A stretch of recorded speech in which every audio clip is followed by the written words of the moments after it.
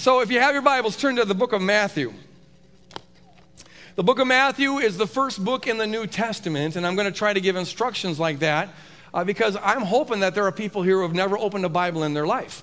And so if you go about 2/3 through that whole big book, you'll come to the New Testament. In the first book, there is the book of Matthew, and it's okay to use the glossary and cheat. It'd also be good, if I could say this, for if you don't know them yet, to memorize the order of the books of the New Testament. Matthew, Mark, Luke, John, just kind of get that so you can turn to it really quick. And then once we get that down, we'll work on the Old Testament. And then we'll work on the Apocrypha, and then we'll work on Homer's Iliad and Odyssey, and we'll be the smartest congregation on the planet. Now, while you're turning there, let's do a little review. 3 weeks ago, when Neil T. Anderson spoke and did an outstanding job, before that, the last time I preached, I spoke about something that is, I think, the essence, it's the heart, it's central to the kingdom. It's also, I believe, the most countercultural aspect of the kingdom.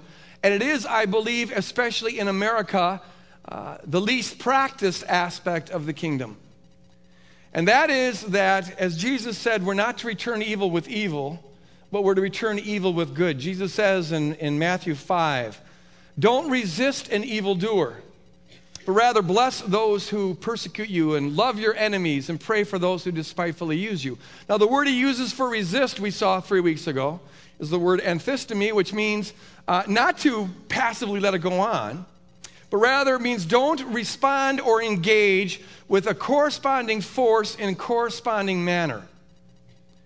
And so we are, as we said 3 weeks ago, to take pushes against us, when people push against us, either with their thoughts or with their words or physically, and look for opportunity, rather than pushing back, which is our fallen inclination, we're to look for ways to transform the force of a push into an embrace. We saw that 3 weeks ago that the kingdom is about purging from our hearts all bitterness, all malice, all anger, all wrath, all slander.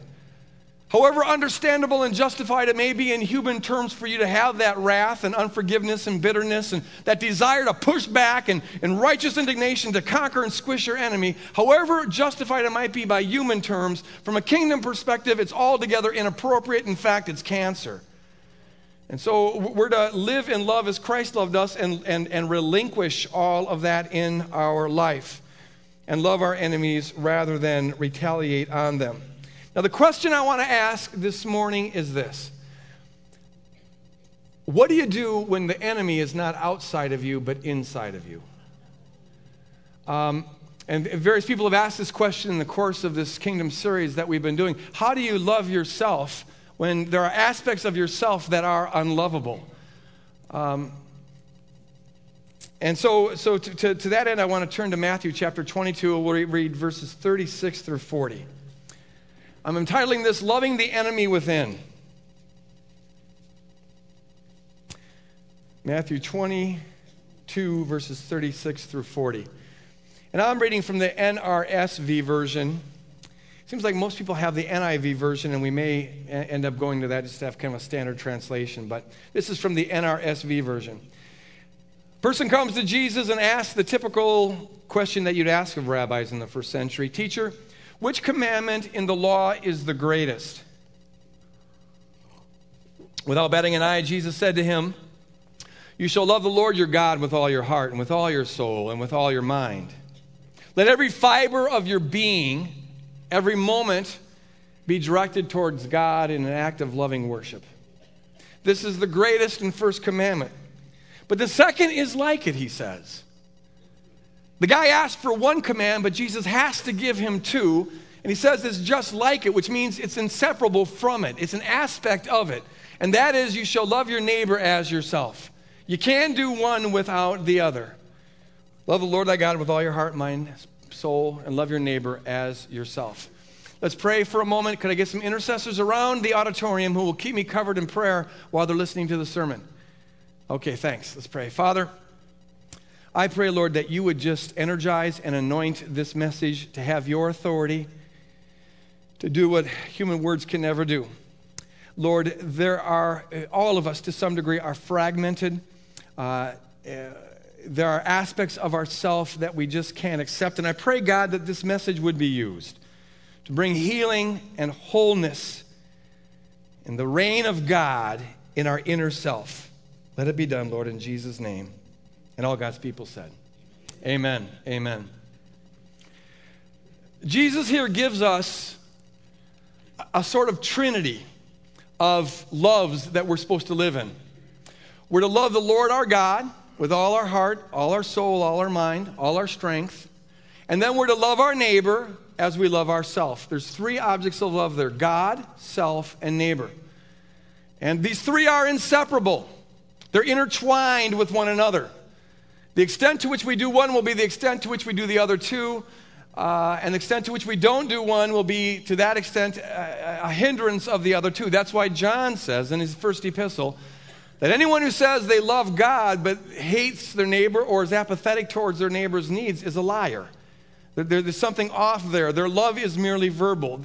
These three are woven up with one another. And in fact, this is a different sermon, but that is the way that the triune God's will is done on earth as it is in heaven. This is the way that the triune God, the Father, Son, and the Holy Spirit, are mirrored on earth as it is in heaven. This is the goal of the whole creation, to have the whole of creation be a reflection of who God is. And as we love in this threefold way, we manifest the love of the threefold God, and God's will is done on earth as it is in heaven. Now, what is interesting here is that threefold focus of our love presupposes as a centerpiece that we love ourselves. That we love ourselves. And that's not just a little addendum to the Christian life, like a fringe benefit. Oh, I get to like myself. Jesus says that all the law and the prophets hang on this. It couldn't be more important than this, to love yourself. Now, loving yourself has gotten some really bad press in Christian circles. Probably some people right now already, when they hear self-love, they're thinking, oh no, here we go. We're going to have some sold-out, westernized pop psychology, some Stuart Smalley, Saturday Night Live material here. I'm good enough, I'm smart enough, and by golly, people like me. I affirm myself. I'm an okay person, you know. You know, we see self-love as something along those lines. And then there are some who are a little more hardcore, you know, types who say, now this is secular humanism creeping into the church and affirming the inherent goodness of all people. But the Bible says that we're all sinners, we're all lost, we're all children of wrath, we're all dead in sin, we're all damnable. There's nothing, not one thing good found in us. We're all together loathsome. We are excrement in the sight of God. There's a kind of spirituality that just sort of marvels in how bad we are. Now the thing is, it is true that apart from Christ, we are lost. We're dead in sin. You know, that's absolutely true. But it's also true that Jesus says here that we're to love ourselves. Love is about ascribing worth. We've said that many, many times. It's about affirming the worth of something. And it's very hard to ascribe to yourself worth if you really believe in the core of your being that you're altogether worthless. So we have to wrestle with this. In some sense, we're supposed to, in a very profound and important sense, we're to love ourselves, and everything hangs on this. What does that mean? And more specifically, what does it mean, or how do we love ourselves when the reality is that there's parts of ourselves that are not lovable? How do we do that? Let's look at some ways that people don't love themselves. And we all fall into one or more of these categories. First of all, there are people who have trouble accepting themselves because of some mistake they made in the past. You did something, you said something that harmed somebody. Maybe you blew apart your family with the affair. You've made some terrible mistakes. You live in regret. It can be something big. It can be something small. I talked to a young man several months ago now who was just in deep depression for the last 2 years because on his grandmother's deathbed, though he didn't know it was her deathbed really, but he didn't make amends with her, didn't say what he felt like he should say, didn't reconcile, and she died that night. And now the man lives in this depression over that. You see, there's a part of him that event is now part of his story. It's part of who he is, and it pushes on him, just like enemies on the outside push against us. Well, this enemy on the inside is pushing at him. You did this. What kind of person are you? And he wants to push back. He hates it. He despises it. He wishes he could squish it. He wishes he could run away from it. And that desire to push back on the inside, as much as our desire to push back on the outside, is manifested as anger, wrath, malice, bitterness. And it can come out as depression, as in the case of this man. It can come out as being short-tempered towards others, being angry at God, destructive behavior, and a number of different things. But it comes out and it's all cancer. How do you love yourself when there are things that you've done in the past that are genuinely bad things? Some people can't accept themselves, let alone love themselves, because not of things that they did necessarily, but things that were done to them. Young lady that I knew several years ago talked to me about how when she was a young girl, her youth pastor sexually abused her over the course of 2 years. And now that the memory of that, she loathes it, she despises it, she disdains it. It's part of her story now, but she wants to amputate it off. So she tries to pretend like it's not there. She runs from it. She, just tries to forget about it. And when she does think about it, she pushes against it. She hates it. It's an enemy in her life, and yet it's part of who she is. And so her life is filled with anger and wrath and malice and bitterness, that cancer. And in her case, it gets displayed as short-tempered with other people, inappropriate behavior, inappropriate sexual behavior, depression, anorexia, and a number of other things. How do you love yourself when there's some genuinely ugly things that are part of yourself, part of your memory? And then there are people who don't like parts of their body. And this is especially prevalent in our culture, which makes such a big deal about our bodies and presents to us in all forms in the media these perfect bodies that we are conditioned, brainwashed into thinking that we're supposed to have. And so it's really kind of an epidemic in our culture today that people are not satisfied with their bodies. Studies have been done that show that the typical body we see in movies and on TV is the kind of body that less than 5% of the population can have. But we're all brainwashed to want it, and so 95% of us aren't happy with our bodies.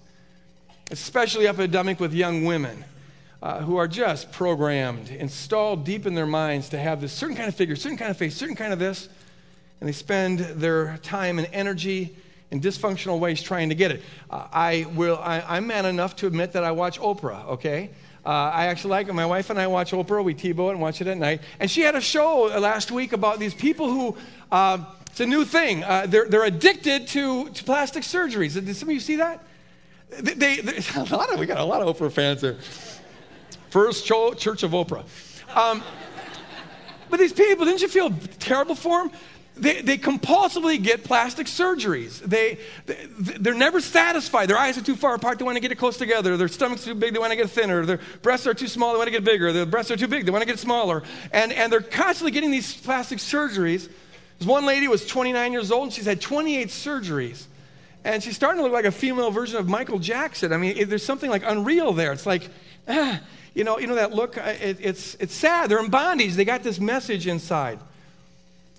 But people live their life regretting some aspect of their physical being. Maybe you're disabled in some way, or maybe you've got some deformity in some way. You think your nose is too big, or you're starting to lose your hair, and things of that sort. My face is crooked, for crying out loud.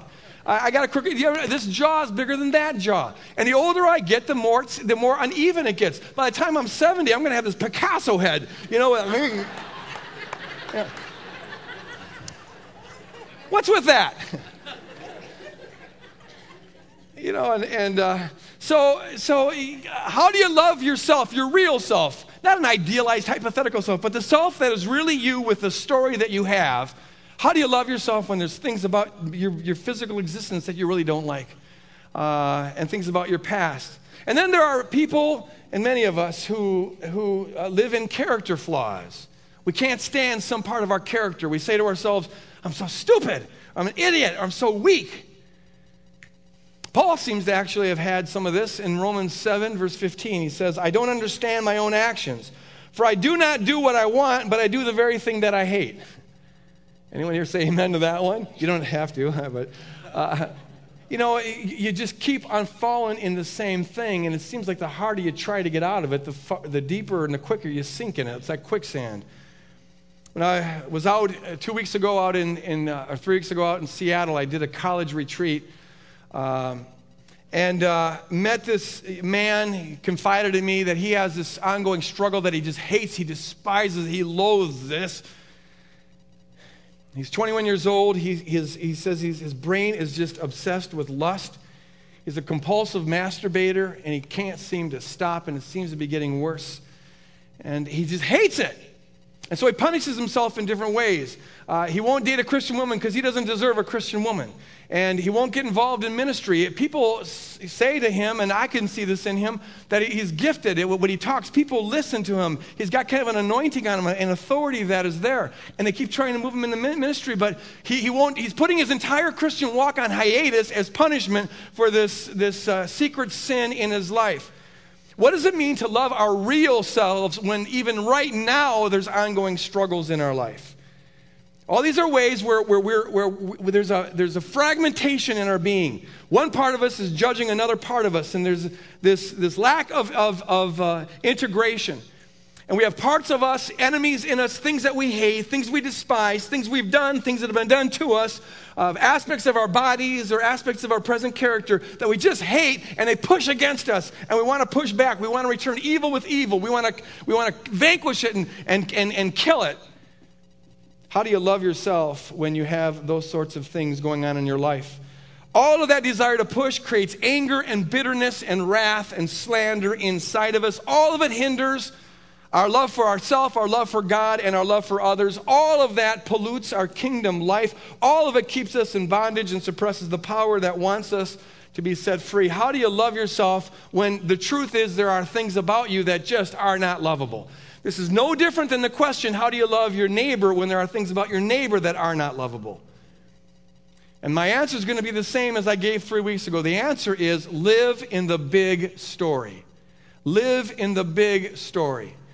Now, here's what we said 3 weeks ago, a little bit of review. We were asking the question, how do we have the motivation to not push back with regard to somebody or something on the outside, but rather seek for ways to transform the force of the push into an embrace? And the answer we gave was that we live in the big story. The small story that most human beings live in is the story of their life here and now. Your story is the narrative that you run in your head that interprets your life experience. What story do you tell yourself in your head? And the majority of people live in a small story. It's a story of their life here and now. It's a story of their ambitions. It's a story of getting your way. It's a story of living the American dream. And that story, if that's the small story you live in, the story of your little life, then you can't help but push back when someone pushes at you. Because your frame of reference is so small, the things that they threaten and the things that it looks like they might take away, they feel ultimate to us. We have to push back. Our whole story is about pushing. That's what the Bible calls living in the flesh. Instead, we encourage people to live in the big story. The big story is the story of God. It's the story of the kingdom of God. It's the story of what God is up to in this world. It's the story of what God has done, is doing, and shall do. And it's the story of how you fit into that plan.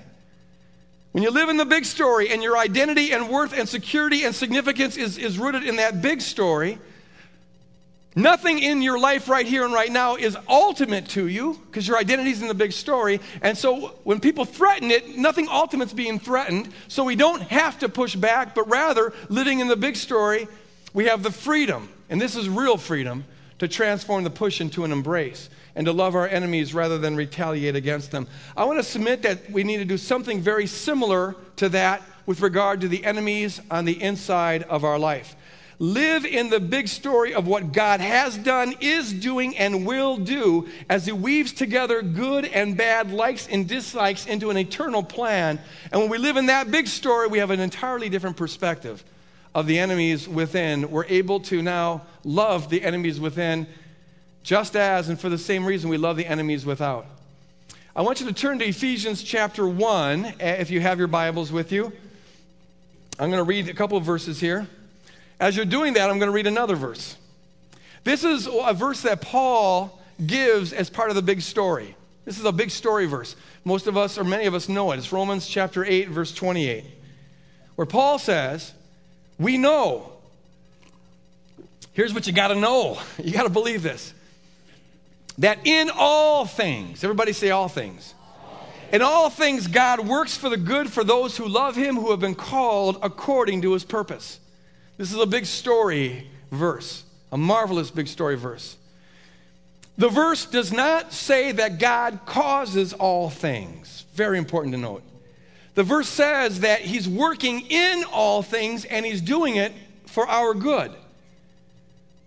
There are many things that happen to us that God does not will, but when they happen, God is at work in them to bring good out of them, and the promise of the verse is that he's able to do that.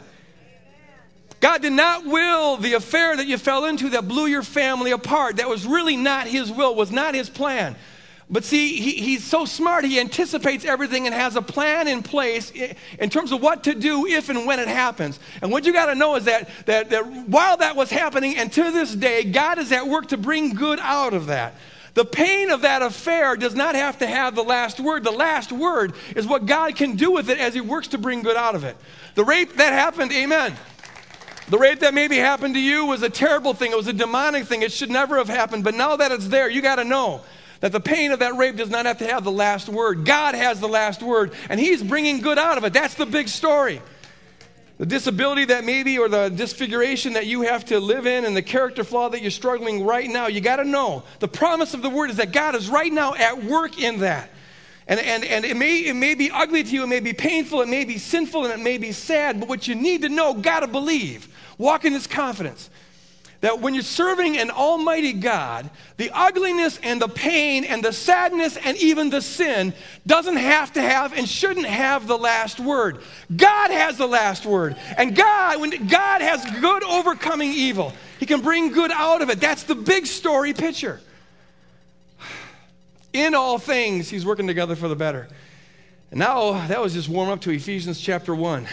Because this verse, I'm telling you, okay, this is going to get a little theologically thick right now, and put on your thinking caps, but this is so important. And Ephesians 1 is just packed with revelatory TNT, explosive stuff, which if we'll just chew on it and ingest it, has the power to unleash stuff in our life. So hang with me here on this one. Ephesians chapter 1, verses 9 through 12. Paul says that God made known to us the mystery of his will. Talking about all who will listen to it, he made known to us the mystery of his will according to his good pleasure. He's got a will, and it's according to his good pleasure. This will he purposed in Christ to be put into effect when the times will have reached their fulfillment. Now pause there for a second.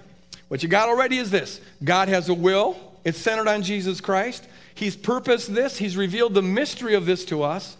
But we will not see it fully put into effect until the fullness of time. So we know what his will is, but we can't quite see it played out, and we won't until the fullness of time, until he wraps this whole thing up. Now, what is this will? He goes on in verse 10. His will is to bring all things in heaven and on earth together under one head, even Christ. He uses the word there, oikonomia. Oikonomia. We get the word economy from it. And it literally means to structure something, to build something. Oikos is the Greek word for building. And so he's building a building, or he's constructing a painting, or he's building a sculpture. He's putting something together. And he's doing it in all things. And the goal that he's bringing it to is to have it all gathered together under Christ. He's gathering up all things in Christ. Now that's what he's doing with the cosmos. Here's what he's doing with us. In him we were also chosen, having been predestined according to the plan of him who works out everything. Everybody say, works out everything. Everything in conformity with the purpose of his will, in order that we who were the first to hope in Christ might exist, might live for the praise of his glory.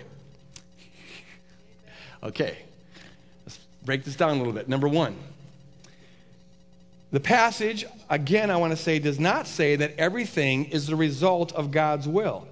It says he works out everything according to his will, in conformity with his will. So important to get that, otherwise you start attributing to God some very nasty things. In everything, he's working out. He's ingeniously weaving it together according to his will. But the material he's working with was not necessarily his will, but now that it's here, he's going to use it for his will.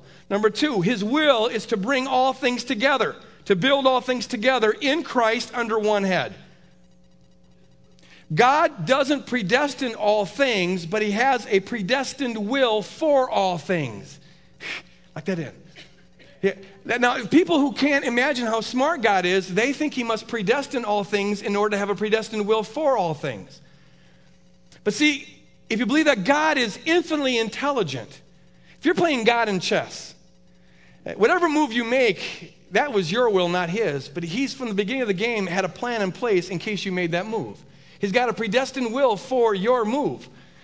You see, so he doesn't predestine all things, but he's got a predestined will for all things. And that predestined will for all things is to bring them all together, to gather them all together under one head, Jesus Christ. To bring them all as sort of a cosmic painting, to bring good out of evil in ways that glorify God. And he's doing this with all things. This is my third point, and that is a central part of this predestined bringing together of all things is that we who first trust in Christ, we are called the first fruits, we are able to live to the praise of his glory. As God is right now, always has been, and will be in the process of weaving together all things good and bad in order to create this incredible mosaic, this painting, this portrait where Christ is the head and God is all in all. As he's doing that with the whole creation, he's doing that in our lives right here and right now. And Paul says, as we saw in Romans chapter 8, verse 28, that not only is that for the good of the whole, but it's for the good of us personally. We can live in this promise, which means this. While many things are not predestined for us, yet there is a predestined will for us regardless of what happens to us. And that predestined will is this, that we shall be to the praise of his glorious grace. What's predestined about you? Not whether you'll believe or not, you've got a choice about that. But if you accept Christ, if you get yourself in this stream is going in one direction. And now there's a lot of things predestined for you. You stay on this stream and it's going to carry you to a predestined end. And that predestined end is for you to look like Jesus Christ. You're going to be altogether glorious. You're going to be washed. You're going to be pure. You'll be adopted as children. You'll be holy and blameless in his sight. You'll be the bride of Christ. You're going to shine like the noonday sun. And not only that, but every single thing in your life, however evil it may have been in and of itself, is going to, in some ingenious way, participate in that glorifying of God, this painting that God has created. It means this, that if I believe this teaching, that all of my past mistakes and all of the things that were done to me and all parts of my body, including my crooked face, and even all parts of the struggles, it's all material that God is using to build a beautiful thing in my life. It means I don't have to declare war on them. I don't have to make it my enemy. I can even now gather it together under Christ. In fact, we're the first fruits. Remember, we talked about this several months ago. And the job of the first fruits is to manifest now what will be true of everything later on. And later on, everything will be gathered together, will be harmonized under Christ. So our job is to gather everything together, to embrace all aspects of our story and bring it under the love of God, have it all gathered together in Christ even right now. So even right now, we are to live to the praise of his glorious grace, to be integrated. Okay, let me illustrate this with a picture. A picture is worth 1,000 words. So it's like this. Here's a painting. Not a particularly pretty painting, is it? It's kind of an ugly painting, actually. See, if you're living in a small story, you zero in on this painting. This is the tragedy that happened to you. This is the disfiguration of your face. Maybe that happened when you were in 6th grade. This is the mistake that you made, the regret that you live in. This is the part of you that you don't like. This is your present struggle. And if that's all you're looking at, you're living in a small story, it's very ugly and you want to push against it. You don't like it. I don't want it there. But see, to live in the big story, the story of what God has done, is doing, and will do, is to zoom out. And to see this in the context of God's plan, in the context of God's overall picture. So you zoom out. And as you zoom out, it gets smaller and smaller. And then you begin to see what God is doing with the big picture and the role that it plays. And see, now you see it as part of this beautiful gathering together, as God's making a beautiful artistic picture of life. Let's watch it again. Here it is. You see it. It's ugly. You have all this animosity towards it. But see, if you can begin to identify with the big story, you zoom out and now see it in terms of the story that God's making with your life, which itself is part of the story that God is making with all of creation. You are a Mona Lisa in process, and that mistake you made is somehow going to play a role. That dark spot in your past and that struggle in your present is going to have a role to play in this. Now, maybe you can't imagine clearly exactly what that's going to look like, but you got to trust that that's what God's up to in this world. And when you have that perspective, it totally changes your attitude. You don't need to have the animosity and wrath and wrangling in your life. You know, you guys, I am a beautiful work of art in process. Now, you look at me and you see this ugly dark spot. You say, that painting ain't worth much at all. But you got to know, God ain't finished with me yet. I'm a Mona Lisa in the making. I got a cosmic Leonardo da Vinci working on me, you see? And he's going to make something beautiful even out of those ugly spots that we all see. And when I live in that mode, when I live in the big story, it changes the context of everything. And there's no part of me now that I need to declare war on. The ugly stuff doesn't have the last word. God's beauty has the last word. The painful stuff doesn't have the last word. God's healing has the last word. The failure stuff doesn't have the last word. God's victory has the last word.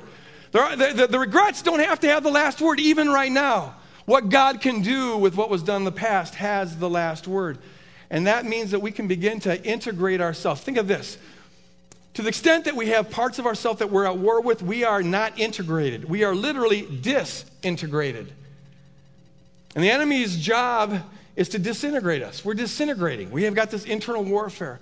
What God wants to do is to bring it together and have us integrated, not by our own efforts or whatever, but by his love, which brings good out of all evil. When you look at things in your life, they maybe are genuinely ugly in and of themselves. We're not condoning it. We're not minimizing. We're not saying, oh, that was just, No, maybe it was really, really, really, really bad. But see, if you're a child of the King, nothing is ever in and of itself. Because there's a God who's at work in everything to bring good out of it. And we don't love it in and of itself, but we love what God is doing with it. And now our embracing it is part of our trusting God. God, the thing in my life, that freckle in my life, that was really bad, but you're bigger than the freckle. You're bigger than the ugliness. You're bigger than the pain. You're bigger than the wound. You're bigger than the affair. You're bigger than the rape. You're bigger than the disfiguration. You're bigger than the body that I don't like. You're bigger than my crooked face. You're bigger than the struggles in my life. And see, now you're living in the big story. Now you're living in the big story. Let me close with just a couple of words here. 3 points. Number one, see your story as part of the big story. Live in the big story.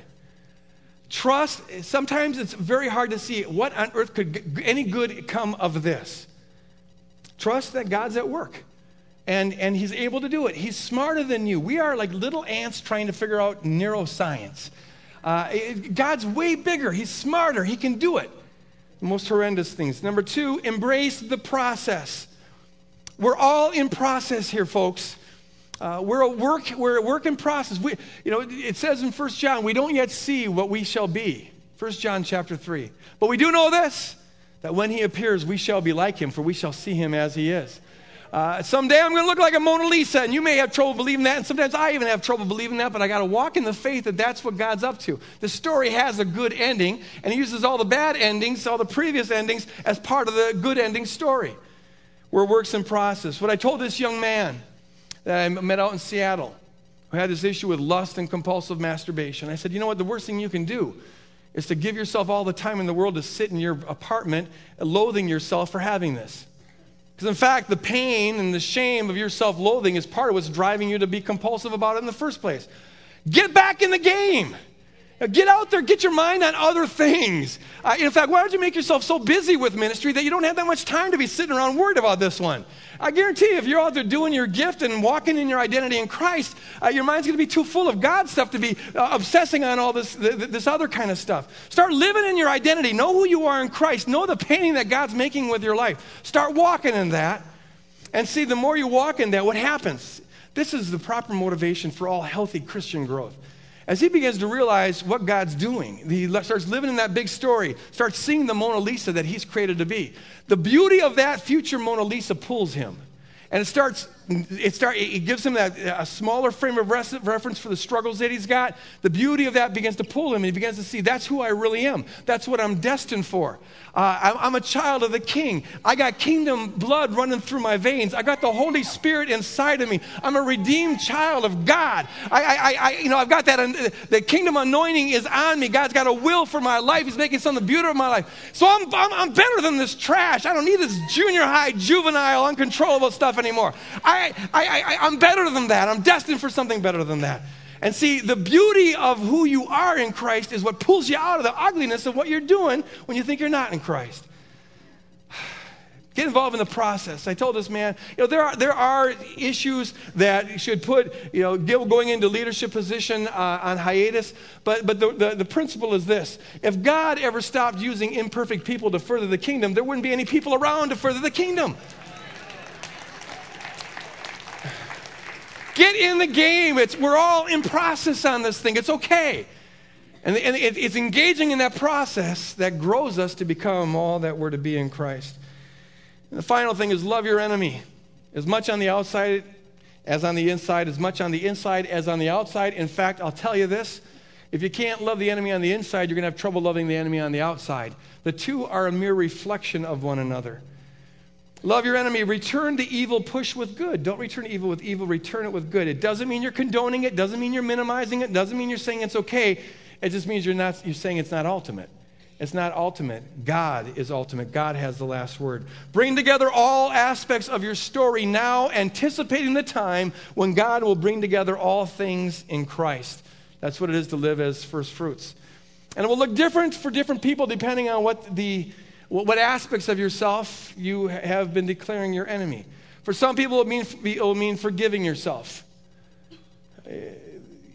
No Christian should be living in regret. Of course, you've done regrettable things, but don't let the pain of that be the last word. See it for what God can do with it, which means that you don't have to be living in perpetual regret. Live in that big story. Release yourself. Forgive yourself. For some, it means forgiving others. Do not give what was done to you the authority to define you the rest of your life. The ugliness isn't the last word. God is. The pain isn't the last word. God is. Live in the big story. See how God might use it to build his particular version of the Mona Lisa that you're going to be.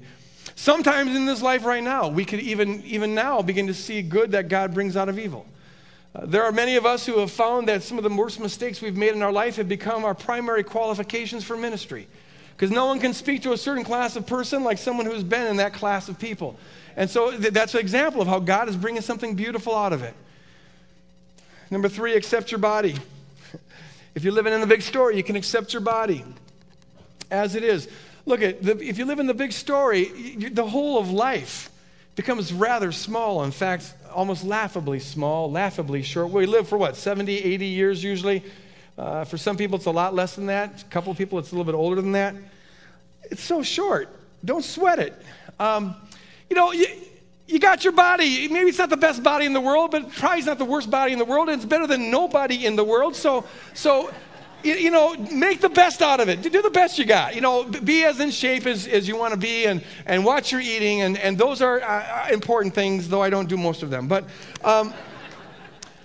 But at the same time, look it's all pretty short stuff. You're going to have a transfigured body and before too long. And when that happens, somehow, some way, God will take even the shortcomings of this body and find a way to weave them into the beauty of that one. I don't know how that's going to work, but believe that it's true. So accept your body. Even though maybe, of course, you wish it wasn't all the way it is, but put it in a frame of reference where you have a bigger picture of it. And finally, have hope with present struggles. As I said before, you got present struggles, okay. This isn't saying, oh, don't worry about that. No, you know what? This is stuff you're going to grow out of. But the way you grow out of it is by living in the bigger story. Don't zero in on the ugliness of it, obsessing on it. I'm telling you, that almost always simply aggravates the issue. Get your mind on your real identity in Christ. Start living in your long story, your big story identity, and watch what God does with it. Close your eyes here just for 1 moment. We got 1 minute left. And I want to do this. pick out, Holy Spirit, bring to our memory right now, or into our mind right now, one enemy on the inside. And just picture that in your mind, if you will. Look at it up close. It may be a person in the past. It may be an event that you did in the past. It may be an aspect of your body. It may be a present struggle. Something that you hate about yourself, or at least have trouble living with.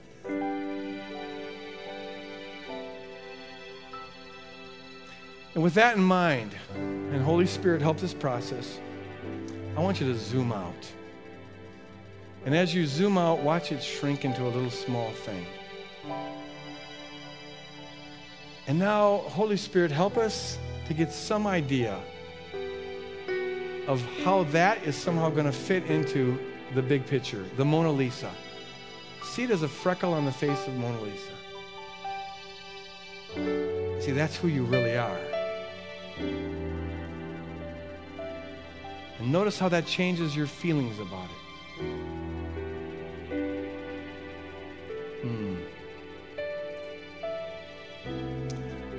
As you keep your eyes closed, I want to ask the prayer team to come up here. And I want to end the service this way.